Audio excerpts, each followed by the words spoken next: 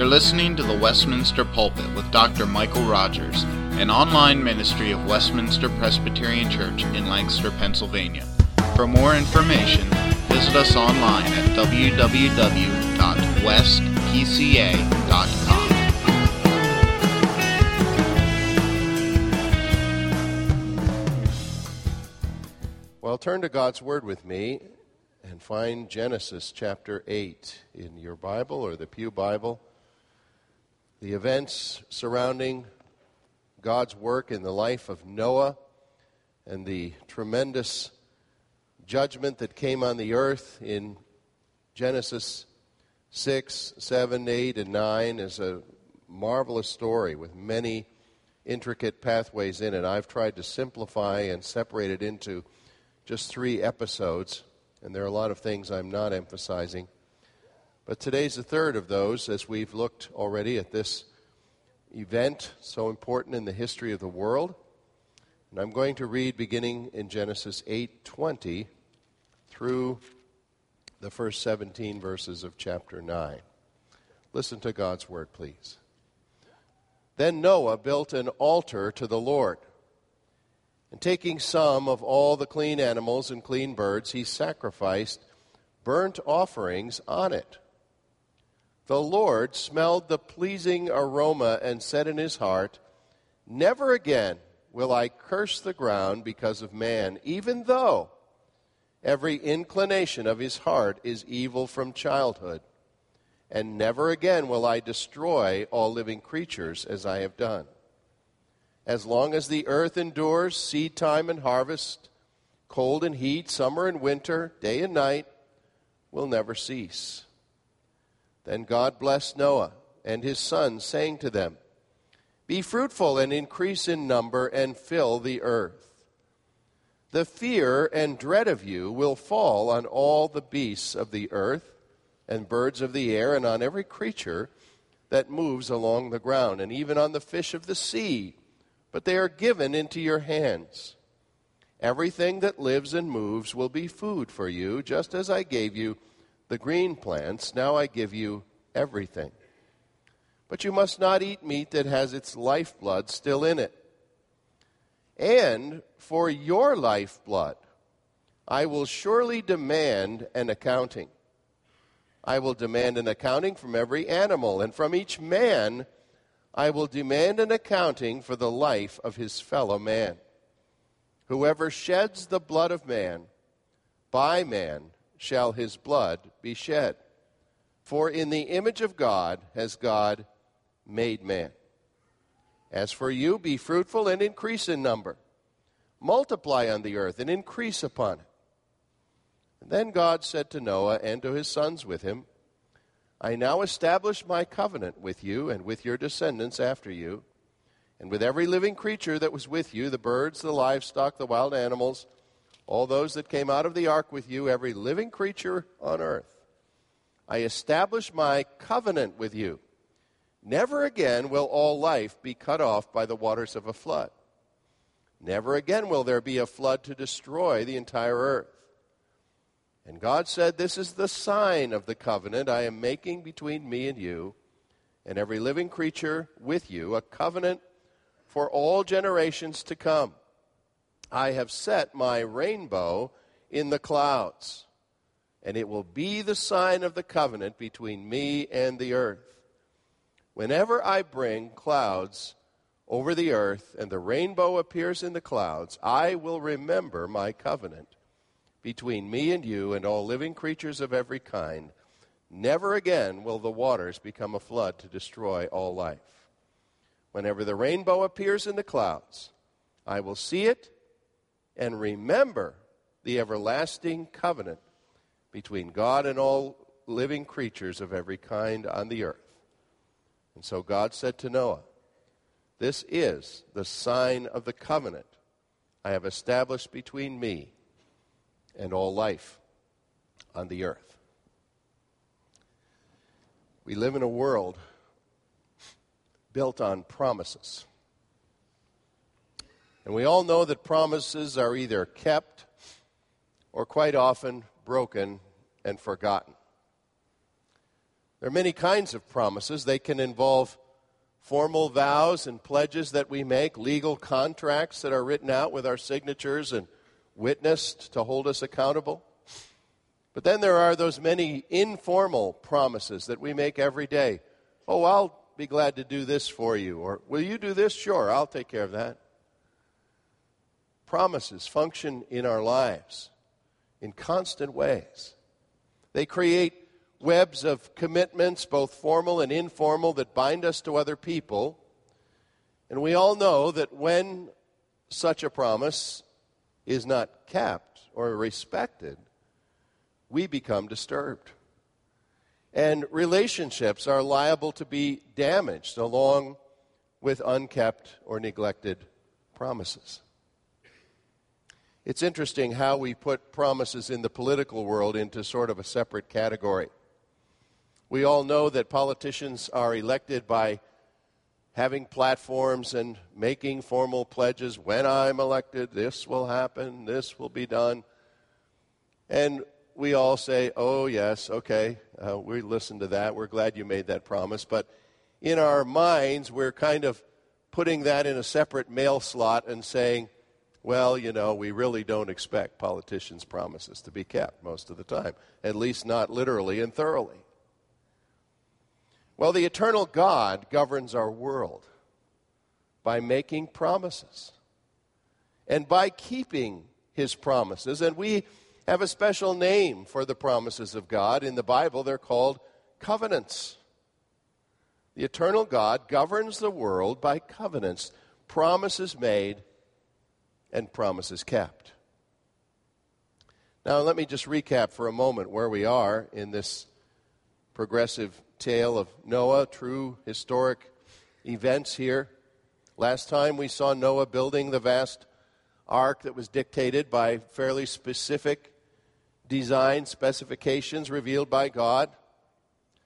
And we saw how human affairs had degenerated so drastically through 16 some centuries from Adam that people were living in violence and godlessness and pride and self-sufficiency with scarcely a thought for the Lord God. In fact, so great that ringing phrase that the inclination, the whole bent, it doesn't mean that every single moment they thought this way, but the complete bent of human thought was only evil all the time. It was shadowed by evil in all ways. And God decided he would judge the earth, but as a token of his grace, he would call one man by his grace, awaken that life, and that man, Noah, would respond to God with a great obedience and trust and carry out this amazing project of building this huge barge that would preserve life, both human and animal, on the earth. Many things about it, of course, make us say it's fantastic, it's hard to believe, and yet it's reported here historically in God's Word, just as much as the journeys of Abraham or the adventures of Jacob and Joseph, anything else that's in Genesis. This is historical. And so we saw how the ark indeed was lifted by supernatural flooding that came not only out of the skies, but even from the depths, it seems, of the oceans breaking forth. And that wonderful phrase at the beginning of chapter 8 last time that I emphasized, that as people and animals were devastated and flooded, God remembered Noah. The promise-keeping God didn't forget what was going on. And indeed, he undertook to set this man and his family apart. Now we have Noah emerging from the ark, coming out into a newly washed world where it's different. There aren't any birds singing except the ones that Noah brought with him. And everything's different. It's a newly washed, judged world, kind of like a blackboard, cleaned up at the end of the day, scrubbed clean, waiting to have something new written upon it. We find Noah, God's man, in a brand new world, ready to live again, but needing to live according to the promises of God. Now, one thing our text certainly tells us today is that God is not naive.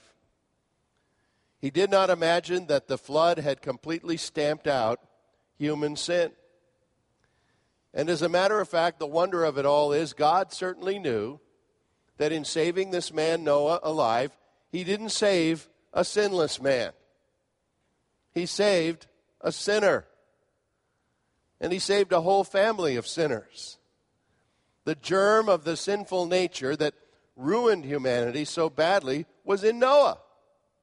And as a matter of fact, I'm not going to preach on it separately, but if you were to glance and remind yourself of what Noah got involved in the latter part of chapter 9, an absolutely shameless, disgraceful sin of adultery with his daughters-in-law. Noah was a sinner, and God knew this.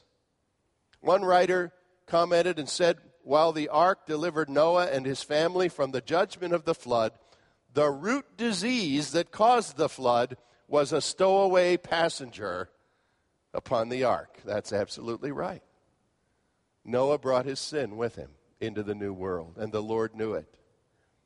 Now, the Bible primarily introduces a very important concept to us here in Genesis 9 today, the concept of the covenant of God. At least by name, it's introduced for the first time. God really made a covenant with Adam, but the name covenant wasn't put on it. Here for the first time, we keep noting things that happen for the first time in these early chapters of Genesis. A couple of firsts are here. The very first time that we read the word covenant is here. The very first time we hear of an altar. Although we've heard of worship happening before this and sacrifices being brought, but the actual word altar isn't used until here. And this concept of God taking one fallen but graciously rescued sinner and now promising him faithful attendance to him and protection of him if he will only heed his way and worship him and see how God will govern is the theme of our text. And here these wonderful covenants, promises of God actually anticipate the fact that he's dealing with a failed being who's going to fail again. A being who needs an altar of sacrifice for reconciliation with God. And a being who will be encouraged and upheld by visible signs or tokens of what God is going to do put in his world. There are 4 points I want to make here today, and they're not real long because there are 4 of them, but 4 different things I want to emphasize from Genesis 8 and 9 here. First of all, that God's covenant rules all of history for the sake of his chosen believers. Now, most of us don't appreciate the role that the covenant has in the Bible. There are ministries that sometimes talk about the covenant so much, it's covenant this, covenant that, and until you just feel you're tired of the word. But even when the word isn't being used, the covenant is very important as a backbone principle in the Bible. Very much like the Constitution is a principle that sustains the United States of America. You know what the vow is, or the oath that the president takes. We've just been through an inauguration, and I don't know why Chief Justice Roberts didn't bring his note card with him, but you remember he fumbled the little oath. It really isn't much of an oath to remember, but he messed it up. The oath that the president is supposed to take, which simply says this, that he will preserve, protect, and defend the Constitution of the United States. It doesn't say, I come to establish myself as the ruler of the United States. The president, in coming into office, is saying, I recognize that there is a Constitution, a written document, now well over 200 years old, a paper document that spells out principles and freedoms and dictates the way in which we are to relate to one another, and I am the guardian of that document and all that it promises. Now, very much in the same way, the covenant of grace functions in the Bible. It really is God's constitution for human life on earth. And it's according to the dictates of his covenant, which are reiterated numerous times. Here it's reiterated to Noah. It'll come again to Abraham in a very notable way. Later on to David and others. God speaks his promises, his principles that are the constitution for how human life shall live. Now, he did it with Adam. It wasn't labeled a covenant, but it was that when God said, here's what you are to do. Genesis 1, God blessed the man and woman and said, be fruitful and increase, fill the earth, subdue it, rule over it, and so on. That was the first statement. That was the Adamic statement of the covenant. Now we talk about the Noahic statement, if you want the technical term for this covenant being renewed. And the Lord basically restates in Genesis 9 what was said to Adam. The be fruitful and increase part sounds very familiar. We heard that before. But one of the things to remind you of is to realize that God has a plan at the heart of all this, and his plan is to save for his own glory and praise those believers whom he designs by grace to gather out of the mass of the world, call them, let them see him and fear him and know him, put their trust in him. And everything that happens to both the secular world, the creation itself, and unbelieving people is going to be determined by that central purpose that he has in working with his chosen believers. Now, we also need to be reminded that every covenant is something that God himself establishes on terms that he authors. They are his terms drawn up by his good pleasure. Now, this is foreign to our way of thinking. Sometimes we compare a covenant to a contract. Okay, we basically know what a contract is. Two parties, you're going to a store to buy something, and you have to sign that you're buying something, and you usually don't read all that fine print that tells you that you and the store are entering into a contract. I had an interesting experience just last week. About 12 years ago, I got a Visa card. And the large, very well-known bank that I won't name in Malign told me then, we're giving you a favorable rate, 9.95%. This is not a teaser rate. This is a permanent rate. I have it in a file at home. It says this is a permanent rate. Well, that was a contract that I had with that bank. Now, last week I got a statement from them, very interesting statement, in which they said, we're changing your rate. Your rate is going to be 17.95%. Now, you have a right to decline this rate. Oh, I said, good, it's a contract. There's give and take. If you decline, your card will be canceled. I said, wait a minute. I thought we had a contract.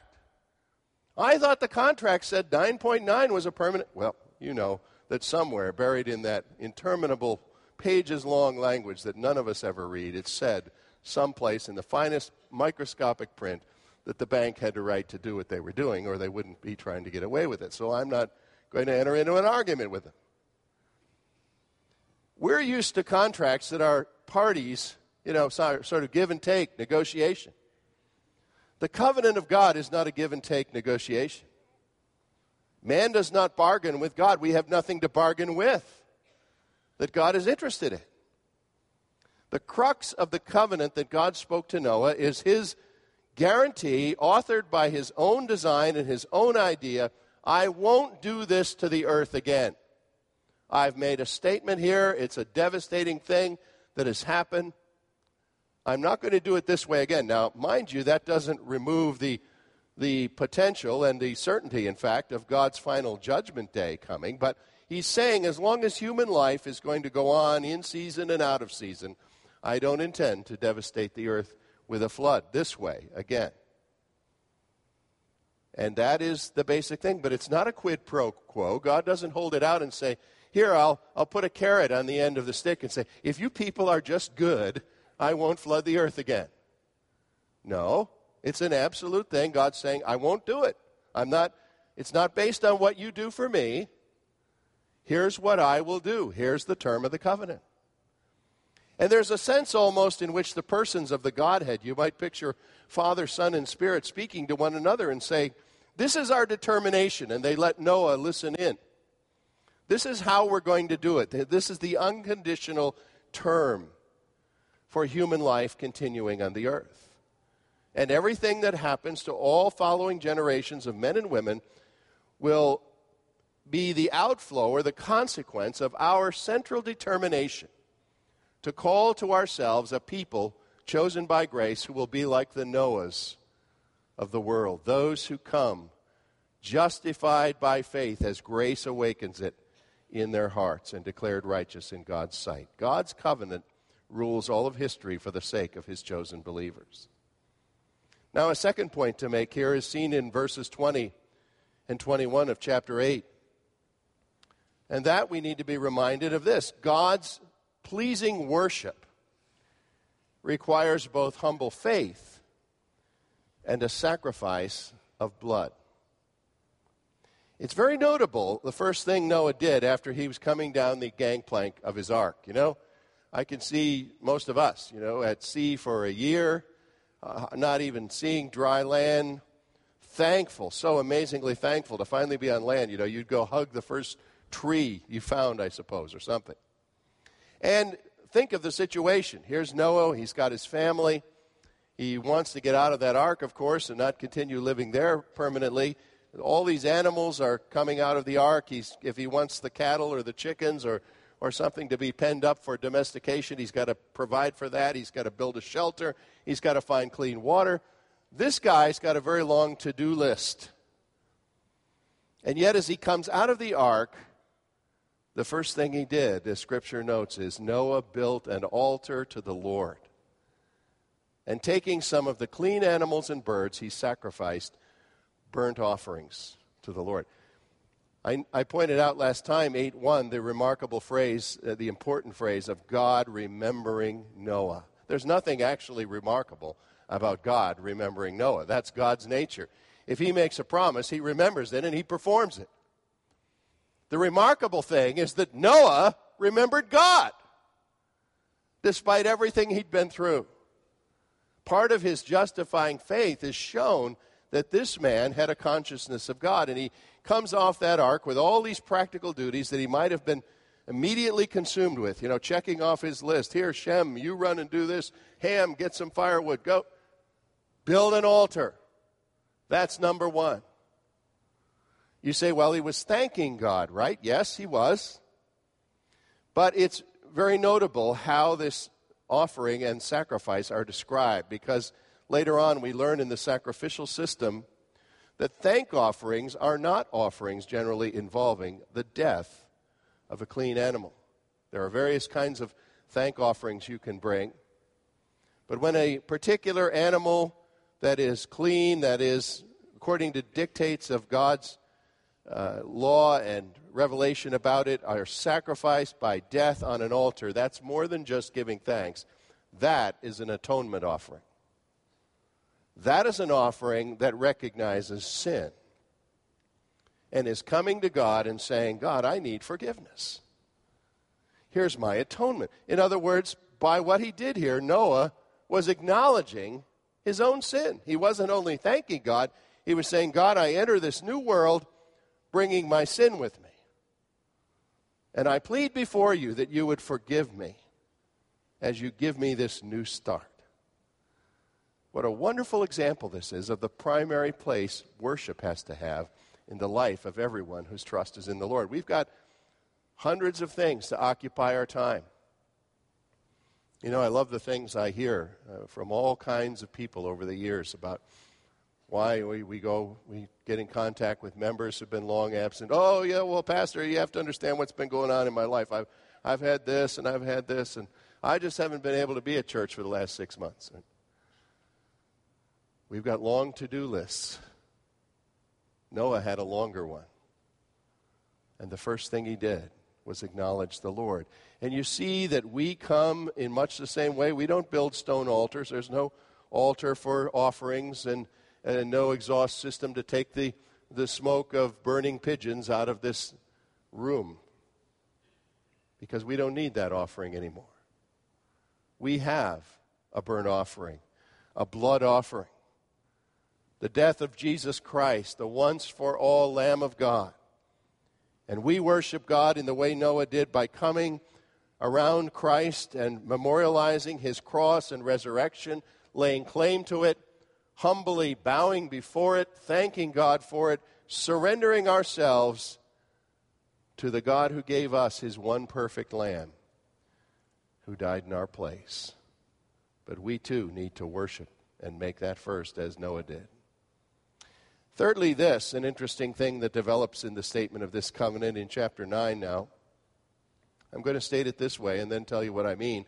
God delegates to human government the regulation of the violence of sin. Genesis 9, 1-7 is a renewal basically of the same things, as I said before, that God had told Adam. Be fruitful, multiply. It sounds just the same. But it isn't exactly the same. Beginning at verse 2, there's a new element. Because now you have in the be fruitful and multiply commission a recognition that as you go and do this, you're a sinner. And you're going to take with you the violence and the pride and the competition and everything that sin has brought upon humanity. God anticipates that violence and that warfare and that trampling on one another is going to continue, just as it had risen to such a climax in the ancient world before the flood. God's a great realist. And he knows that even now the animal kingdom that Noah has helped preserve, notice what is said here, that even the animals are going to sense fear and dread of man with their clubs and spears and arrows let loose in this new world. And more or less as a side observation, the Lord says, well, along with that, you're now going to eat meat as food. I recognize you're going to do this. Remember, he told Adam, I've given you all the plants, all the fruit that grows. It was a vegetarian world. And now, in light of the sinfulness of man, the pride of man, the competitiveness and striving and anger of man, it's as though a sign of the fall or a result of the fall is God recognizing, now you're going to eat meat. Now, as a meat eater, I'm glad this happened, even if it is a sign of the fall. You know, I'm glad that filet mignon and hamburger and whatever is part of our diet. But it's an interesting little detail here to remind us that the killing of animals for food is actually an outgrowth of the fall and the fear and dread of man being upon the animal kingdom. Right from that, you see, the text bridges. All right, you're going to be killing animals. I recognize that. That's fine. That's now part of the plan. But the Lord then recognizes, wait a minute, though. If this spills over into the killing of men, if it spills over into you rising up with your bow or your spear or your club, as Cain did against his brother Abel long before this, and killing him, I want you to understand something. That is an absolutely different matter than taking an animal for food. Now, isn't it amazing? Often we speak in our world today about folks who, and please, I have to be careful. You know, I am not an animal hater. I am not suggesting abuse of animals is a good idea or anything of the kind. But isn't it amazing that in our world, the people who will raise up the rights of animals and exalt them almost to a place of worship and reverence are quite often the same people who've got the other part of this equation turned around, who have no problem with killing the unborn child or something of that kind. God says, look, I want you to get this death thing right. Death of animals is going to happen. In fact, it can even be a productive thing if managed correctly.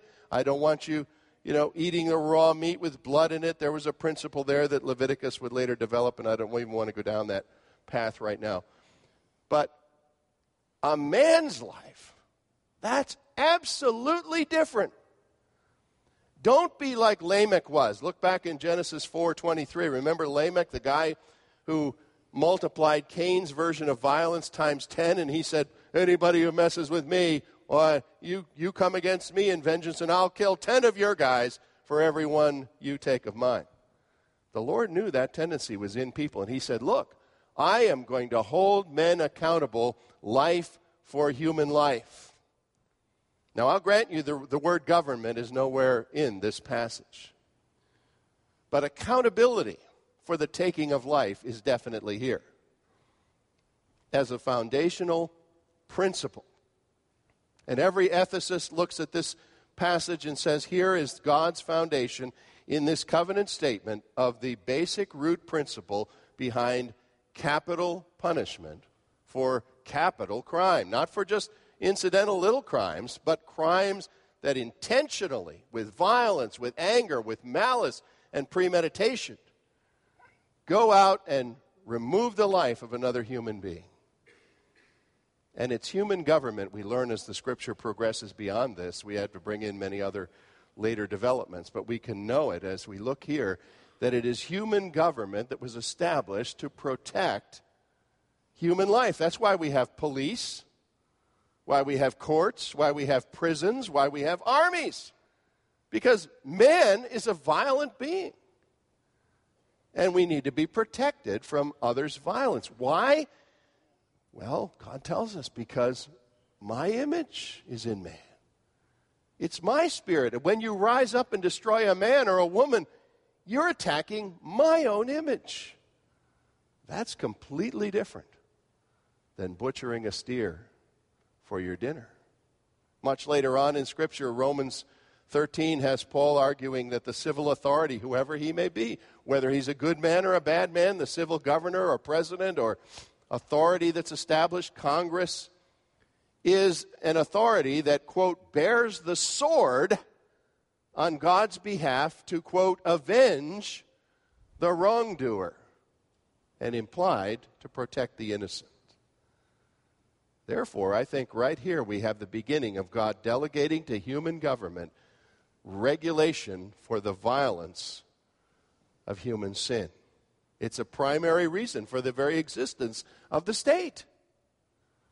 And when the state fails to carry out that responsibility, it is forsaking its core reason for existing in the first place. Finally, this. As we close this morning, I want you to see in the latter portion of what I read in chapter 9 how God gives, with his covenant to Noah, signs. God gives believers encouraging, visible signs of his grace. He knew we are tactile people. We're not just verbal people who are told something. It's good to be told something, but sometimes we have to be shown things. The promises God set forth here in his covenant with Noah were for generations to come. He knew we needed reminders. And so in verse 13, the Lord says, I have set my rainbow in the clouds, and it will be the sign of the covenant between me and the earth. Now, I don't believe this passage implies that there had never been a rainbow before this. Nor do we think that it implies that rainbows are supernatural phenomena. There probably had been rainbows before. We certainly think there would have been. And people must have wondered at them in the ancient world. Oh, look at that. We know that a rainbow is a natural phenomenon. As droplets of water reflect the sun, or I think the right word is refract the light of the sun like a prism, and the colors briefly show up in that beautiful phenomenon that we see. Who of us doesn't get excited at a rainbow? I don't care how old you are. I remember as a kid, my sisters and I, somebody would see the rainbow after the storm, and one of my sisters, hey, there's a rainbow! And we'd all come out of the house. Where is it? Where? And we'd all have to see the rainbow. And every once in a while, you'd see not just, the partial arc, but only a few times in my life have I ever seen the whole arc. I'm sure some of you have that. Entire bow all the way across the sky from beginning to end. One of nature's beautiful signs. The Lord says, I'm taking this beautiful phenomenon, and I'm making this statement with you. When you see this, know that I see this, and I want you to be reminded and to think that I keep my promises, and I will not judge the earth in the way that I did before. I want you to think on me as a God who is faithful to his promise. One of the great places where the rainbow appears later in the Bible is the book of Revelation, chapter 4, verse 3. And there it says, John saw a vision of God on his throne, and a rainbow encircled the throne. The sign of God's covenant faithfulness encircled his throne in Revelation. Any sign like this is God's way of telling us that man's wrath, man's violence do not have the last word. The rainbow says God has not abandoned his creation. He's not finished. He's still dealing with us. He's the great promise keeper. And he brought other signs, and I don't have time to go into all of those, but just think of one when he stated his covenant to Abraham. He gave Abraham a sign. He said, Abraham, here you are, a childless old guy, almost 100 years old. You're going to be the father of nations full of people of faith, and they are going to outnumber the stars in the sky. Imagine Abraham looking at the sky thinking, really? Can God do something like that? Well, God did it. The children of faith who have the faith of Abraham do number like the stars in the sky in our time. Not only did God declare he would never again flood the earth here, but despite the continuation of human depravity and violence and competition and trampling on the earth by nations, God kept his covenant promise in the best possible way. Not just by being faithful to the earth, but by visiting the earth. He came to accomplish his covenant when he came in the person of Jesus Christ and was born among us in the likeness of sinful man, and yet not a sinner, so that he could die for us. You remember how God gave signs even then. He told the shepherds out in the field, here's a sign for you. Go and find a baby in town, wrapped in swaddling clothes, newborn. There's your Messiah. God has promised on his covenant oath that his grace working in the gospel of Jesus Christ will keep moving through history and will triumph in the end.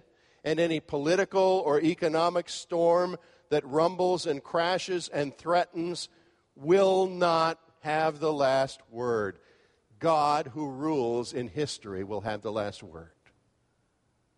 And when people of faith in Christ, who is the Lord of the covenant, gather to worship, gather around the central fact of that one who died, whose death and resurrection rises to God in our praises like sweet smoke off the altar, pleasing the heart of God, we can believe that there, the God of the covenant, smiles with pleasure on his people.